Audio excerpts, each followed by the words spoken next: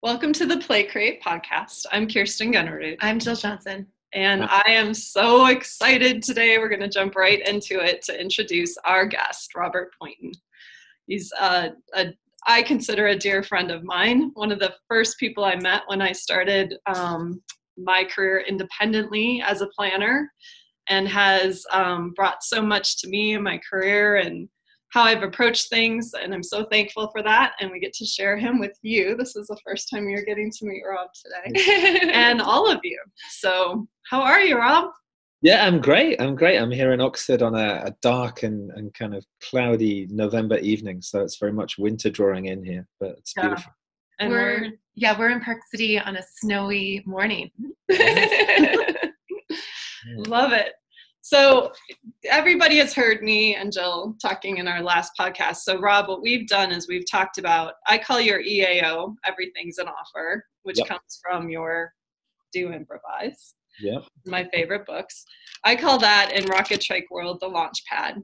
And so we've talked to people a little bit about, in each of our sessions, about letting go, noticing more, using everything, and then what that all adds up to when you start doing those things more and more in life or work or parenting or whatever it might be. I mean, just really everything, right?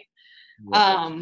And so we've been exploring that and having a lot of fun exploring that. And it's become such a powerful tool for me in everything that I do. And clearly you wrote a book about it. It's been a powerful tool for you as well. Yeah. I mean, what's interesting is I never stop learning from it. So I think that one of the things I'm often find myself saying in a workshop is that these ideas are kind of simple to understand, easy to learn, and useful. And so it's the same is true for me. And so it's not that, oh yeah, I've got that down and I know how to do it. The part of the value of this set of ideas and of any kind of practice really is that you're never done. And I think the simple practices are the best. So if you're a leader and you kind of go, yeah, listening, yeah, I did that really brilliantly in 2006. You're kind of like, yeah, but you need to keep doing it, And so for me, the joy in a way is that I constantly am working with it and iterating it. And the novelty comes from the context. So you've got this simple set of ideas, you get stuck or you're struggling or you can't find a way to unlock a situation. And then you can just rock back in your mind or in your chair and kind of go, okay, so hang on a minute. What am I not noticing? Yeah. What am I not noticing? What else could I notice? Am I looking in the right direction? Have I got the right kind of information? And of course, the practice itself doesn't tell you anything about which way you should look. For that matter, it doesn't tell you if you should be looking or listening or smelling or sensing or feeling, but it invites you to do something with your attention. And the creative act of that practice, and I'm talking about noticing now, but it's true of the others, is that, if you look, you will find. And so if you put your attention on your attention and you notice what you are attending to, and therefore what you are not attending to, what you're ignoring, you will perforce get some new information or see something afresh or notice somebody else, or notice something inside of you, or look sideways and see a category or a business or a source of inspiration that you haven't noticed before.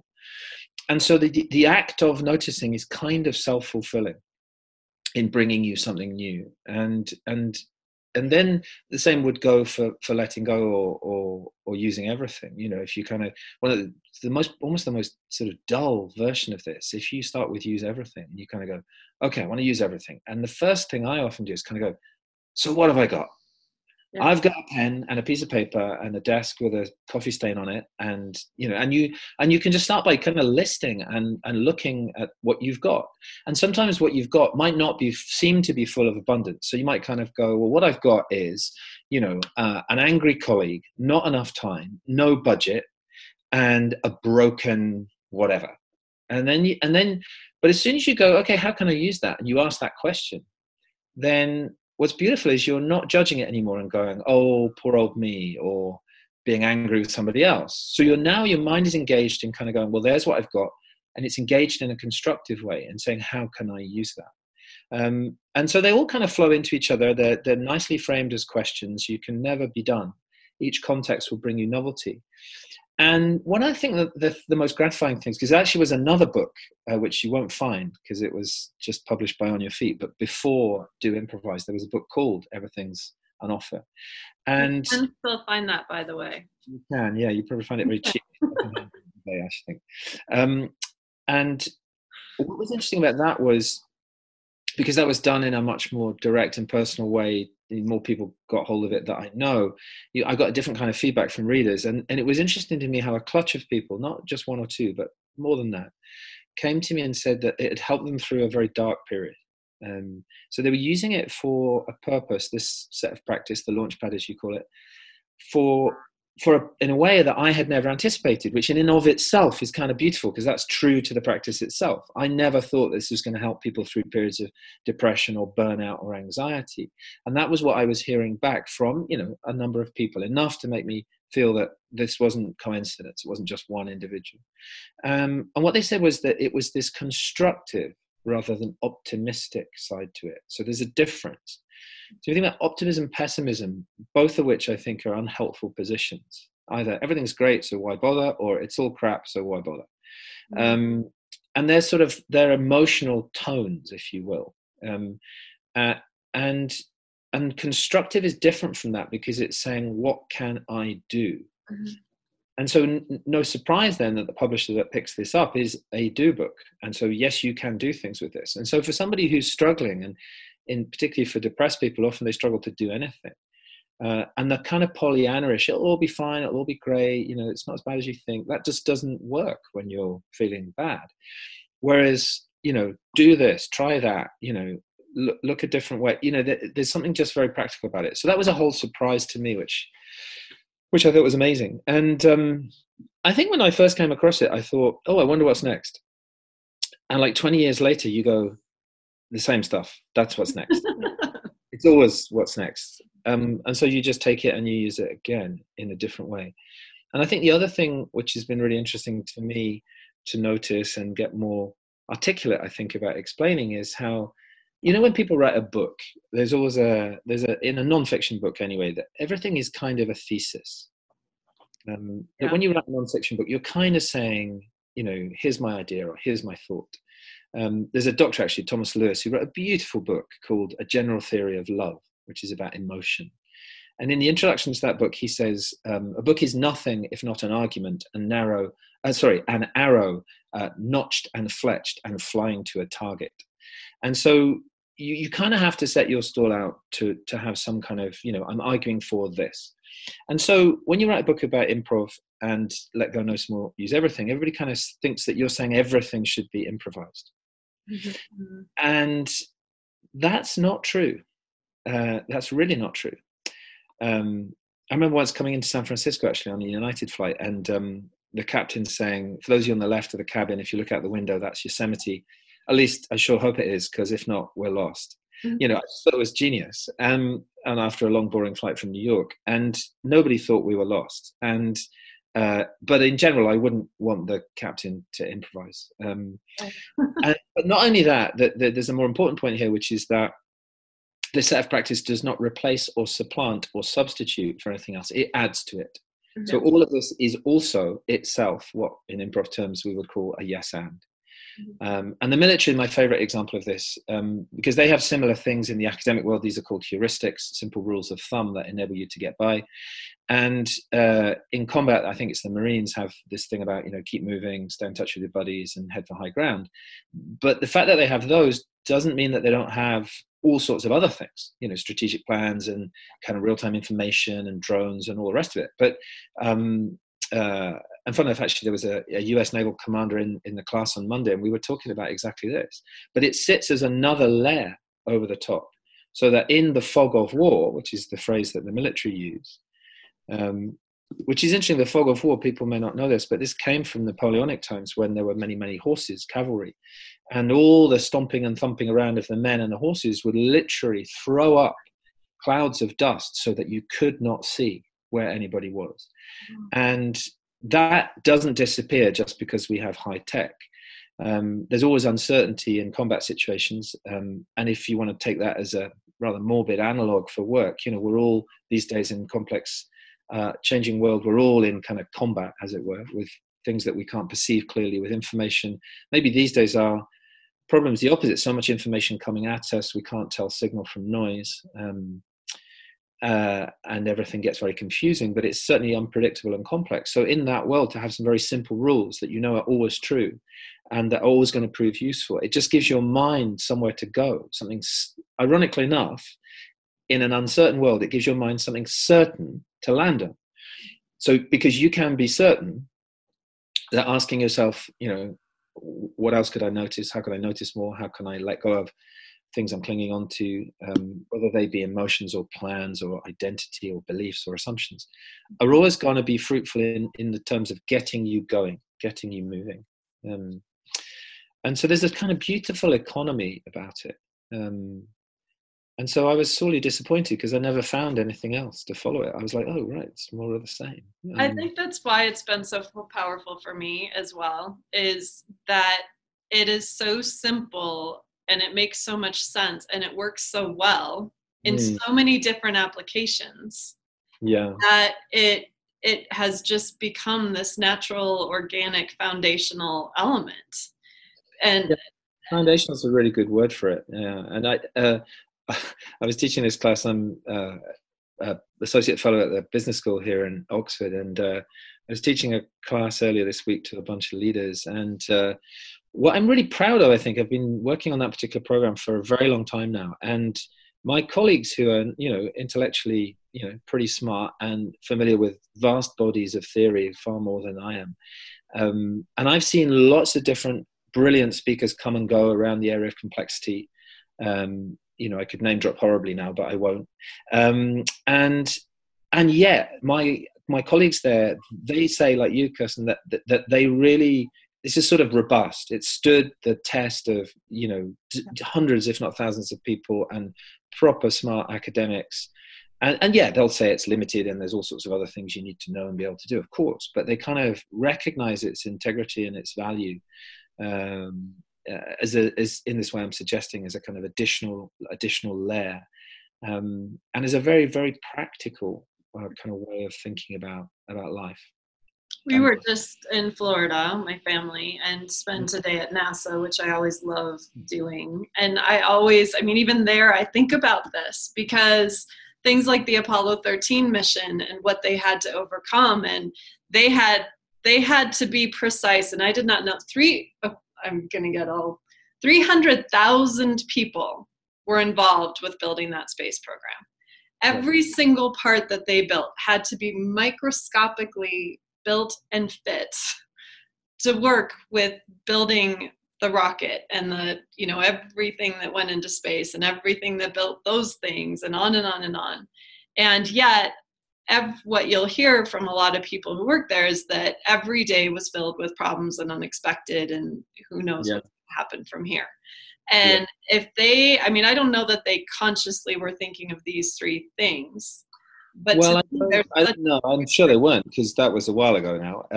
But it doesn't really matter which language you frame it in or couch it in. I think there's a certain elegance to this particular set of language. And somebody asked me recently, where it came from, and I don't know, except that I do remember the precise moment it occurred to me. These particular words, I know it in a very boring street in suburban Madrid, just crossing the road.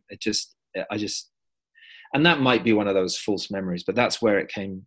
That's where those words landed for me. So I don't know if in NASA they were thinking about that specifically, but they were certainly embodying it and practicing it. And many years ago, I met Gene Kranz, the real Gene Kranz, not Ed Harris, who played the character in the movie, but the real Gene Kranz. And he was talking, and he's made his living since then, I think, talking about that whole episode. And I'm not surprised, because it's fascinating. And he was talking about the moment where they didn't know what happened.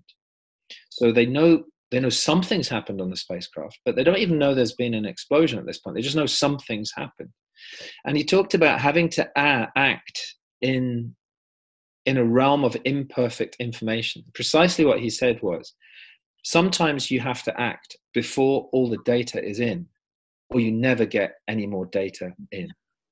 And so in that realm of uncertainty and incompleteness, you can't rely upon a kind of analytical, rational, deductive way of reasoning, because he said as much. He said if we'd have done that, we'd have lost the spacecraft. So we had to sort of be willing to act into that uncertainty, which of course is what improvisers are very skilled at. And I've often used, as I'm sure many other people have, that famous scene from the movie where they make, they say you've got to make a scrubber. They throw all the kit on the table that they have, and they say you have to make one of these out of one of those. So literally make a square peg fit in a round hole, and people's lives depending on it.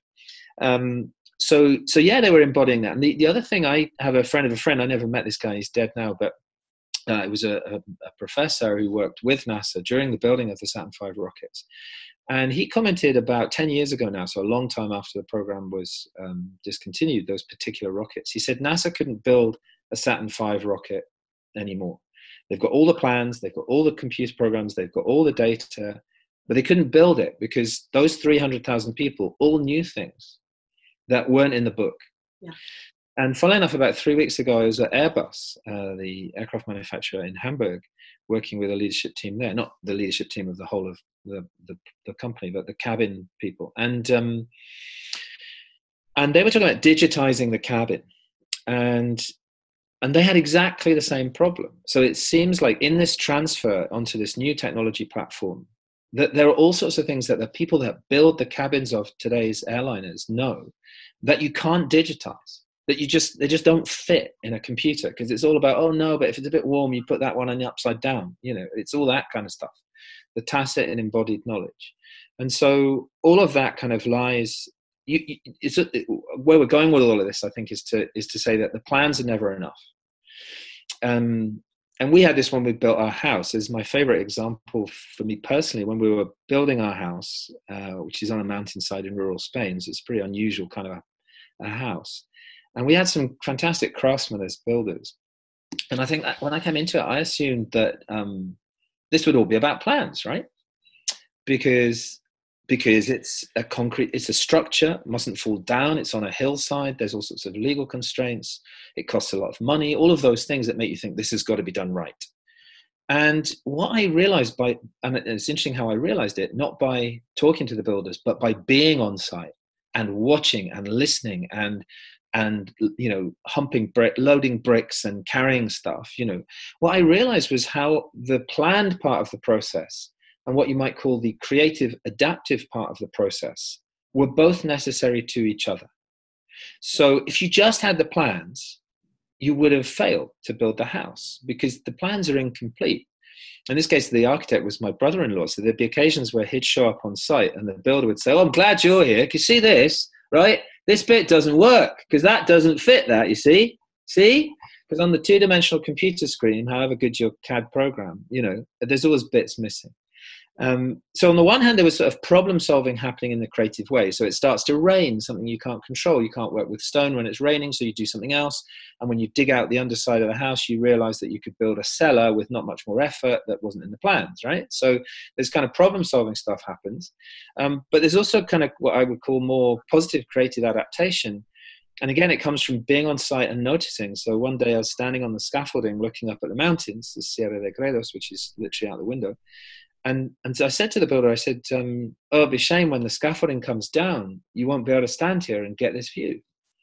And so we got chatting and he said, well, let's build something. And so we built a piece of raised garden that wasn't in the plan. And you wouldn't have got that if you hadn't been standing there making that comment and then willing, of course, to let go of the idea that, oh no, it says in the plan this, and willing to, use some rocks that we had lying around that actually then saved us something because we didn't have to move them away. We just used them to build something else and on it goes, And I'm not suggesting that, again, back to the point about do you improvise everything? No, you'd need, but it's the dialogue between the planned and the structured and the adaptive and the creative that kind of, and you need both, It's funny because when I was working in hospice, that was the biggest thing I learned for myself was I would have the plan of no plan. So I would show up at the door with this great idea. I had this plan. But then what I walked into was something totally different. Right. So if I stuck with my plan, I would miss everything around me. I wouldn't use everything. I wouldn't notice more. I wouldn't let go of what my preconceived notions were of what I thought something should look like in hospice or grief or death or whatever it might be in that moment. And so it's really something I really concretized in my whole being, was like, well, you can have a plan, but whatever you walk into, you know, you might have to let go of some of those aspects that you thought were really going to hold true. Yeah, that's right. I think there's a number of things about plans. So John Lennon, he said, you know, life is what happens to you while you're making other plans. Yes. And but I think it's important to understand that the plans play two roles. So there are things we do which require concrete, structured, organized, analytical thinking. There's absolutely no doubt about that. But that's only part of the story. So we kind of need to be able to do that. And we've got pretty good at doing that, actually. If you look at the complexity of our society and the scale and nature of the things that we can make, from, you know, aircraft to space rockets to cities to biotech, you name it, you need kind of a good amount of that. And in a way, you could argue we've been so good at doing that and so successful that we've forgotten that that alone is not enough. And that even in, as we've been saying, in something which would appear to be purely technical, spacecraft building, house building, any other number of things you care to name, there's always another story, another side to it, another part of it that's necessary to make something work.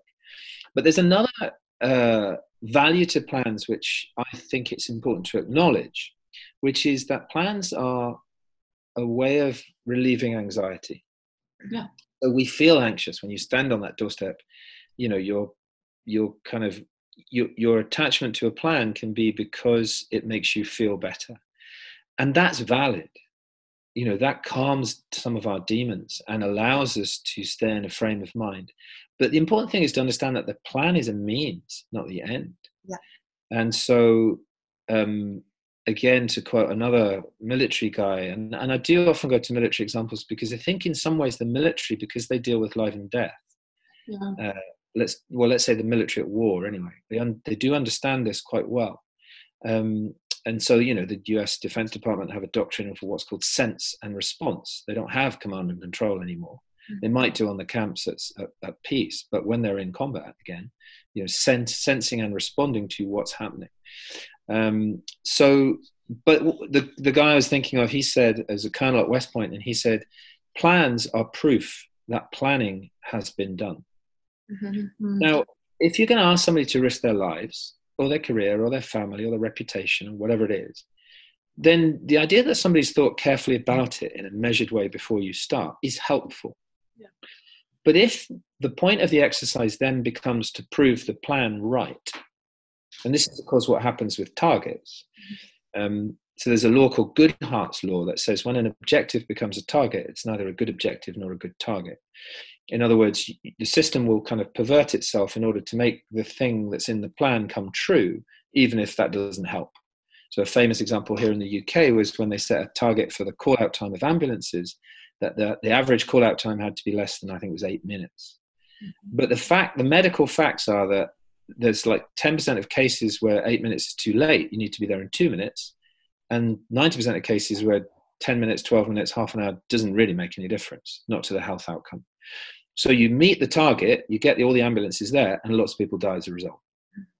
So that's the kind of thing that we can get locked into when we focus on the plans as the end, not as a means. Mm-hmm. And understanding that part of the purpose and value of them is to make us feel better, and that's okay, you know, because we need to feel better about things, because it's, you know, it's a pretty scary thing, this being a human being business, you know. I can't help but what's running through my brain right now is the Girl Scout motto to always be prepared.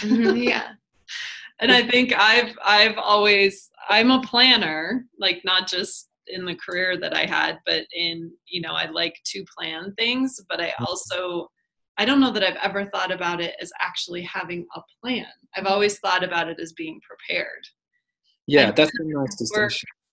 Work with what I have, and I know I'm going to have whatever I think I'm going to have what I need to work with any situation.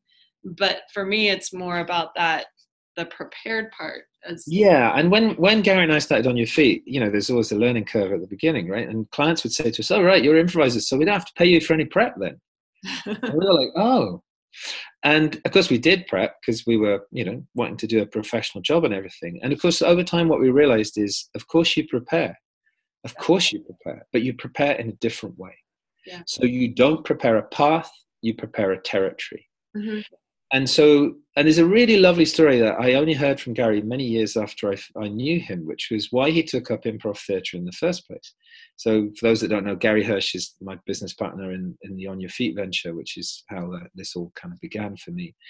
And Gary had studied, he was doing theatre when he was at university, but he was really, really bad and really terrified at learning lines. He just found it really hard to learn lines. And as he said to me, he said, the thing about a script is it defines a single right path. Yeah. And of course, once you've got a single right path, and in rehearsal, of course, to the right words, you add the right moves, which are blocked out and rehearsed and all the rest of it. Ironically enough, in order to look natural, supposedly, but you have to rehearse them. And so you've got this one very narrow path of the right way of doing it. And you've effectively created an infinite number of ways to go wrong, because anything that's not that one way is now wrong. And he said, when I started improv, what I discovered is that there's no way to go wrong, because you don't have a single prepared path. So all of a sudden you've flipped it from being an infinite number of ways to go wrong into an infinite number of ways to go right, or to go well, let's say. And so in my work, preparation is always of a territory. And sometimes it drives colleagues nuts, because not everybody I work with here in the business school anyway works this way. And so, they'll say things like, well, what are you going to do? And I go, I don't know yet.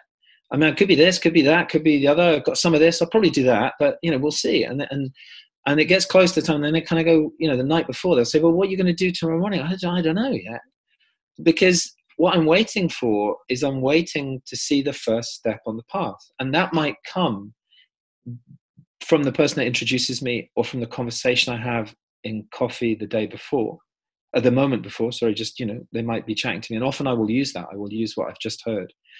And I can do that because there's a vast territory of things that I can draw on. And that's what we're doing now. There's no plan for this interview. But there's a huge amount of preparation. Yeah, absolutely. And that's for me part of the power again of the Launchpad, is that when you're doing those three things, you're kind of building your toolbox, your tool chest, or your whatever it is that you need, so you can go into those situations with more confidence, because you've built your skills, you've practiced, you've worked in a way that allows you to work that way. I'm not articulating that. No, I think that makes sense. And that's something I've been thinking about a lot recently, is about, in fact, I wrote a blog post the other day about, which is called Forget It, which is about how I don't remember anything. And people kind of laugh when I say that. And they say, well, you remember a huge amount. And I say, no, you just hear the stuff that I remember. You've got no idea how much I forget and how much is missing from all the things I've done and read and all the rest of it. So I've been thinking about this quite a lot. And I think for me, what it is that this way of working brings you alive and makes you notice. And as you say, using this Launchpad in that way, what you'll do is, it's a way of accessing those things in your experience which are there, but which you can't find. Yeah. Which you don't know that you've learned. And it may look then that and so you're kind of making the most of everything you've got.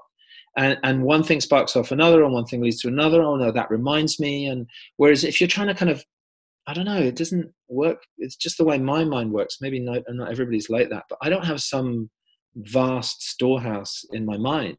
I feel like I'm a chicken, how chickens, when they peck around, they're kind of clucking away or running for their lives. They look at that, and they're kind of, suddenly their attention goes to something. And that's how it feels to me. And so it's like a way of bringing all of your experience and knowledge alive. And then between teams, you can do that too. Thank you for joining us today. As you can see, there's a lot to talk to Rob about. He is a vast walking encyclopedia of knowledge and wisdom. And because of that, we have broken our time with Rob into 3 separate parts of our podcast. In part 2, we are going to continue on to the power of pausing, something Rob has been studying a lot and just wrote a book on, as well as the importance of play and the important role that it plays in business and in life. And in part 3, we really dive into the power of the pause, do a deep dive into it, and really get into that special place that you can get to where you almost feel that you can shift time and take a pause even in the moment of action to find the opportunity that's there and work with it. We really hope you'll join us for parts 2 and 3. At the end of part 3 is the invitation that we always extend of how you can work with and play with the things that we're talking about. So please enjoy, and we'll hopefully see you in part 2. Thank you.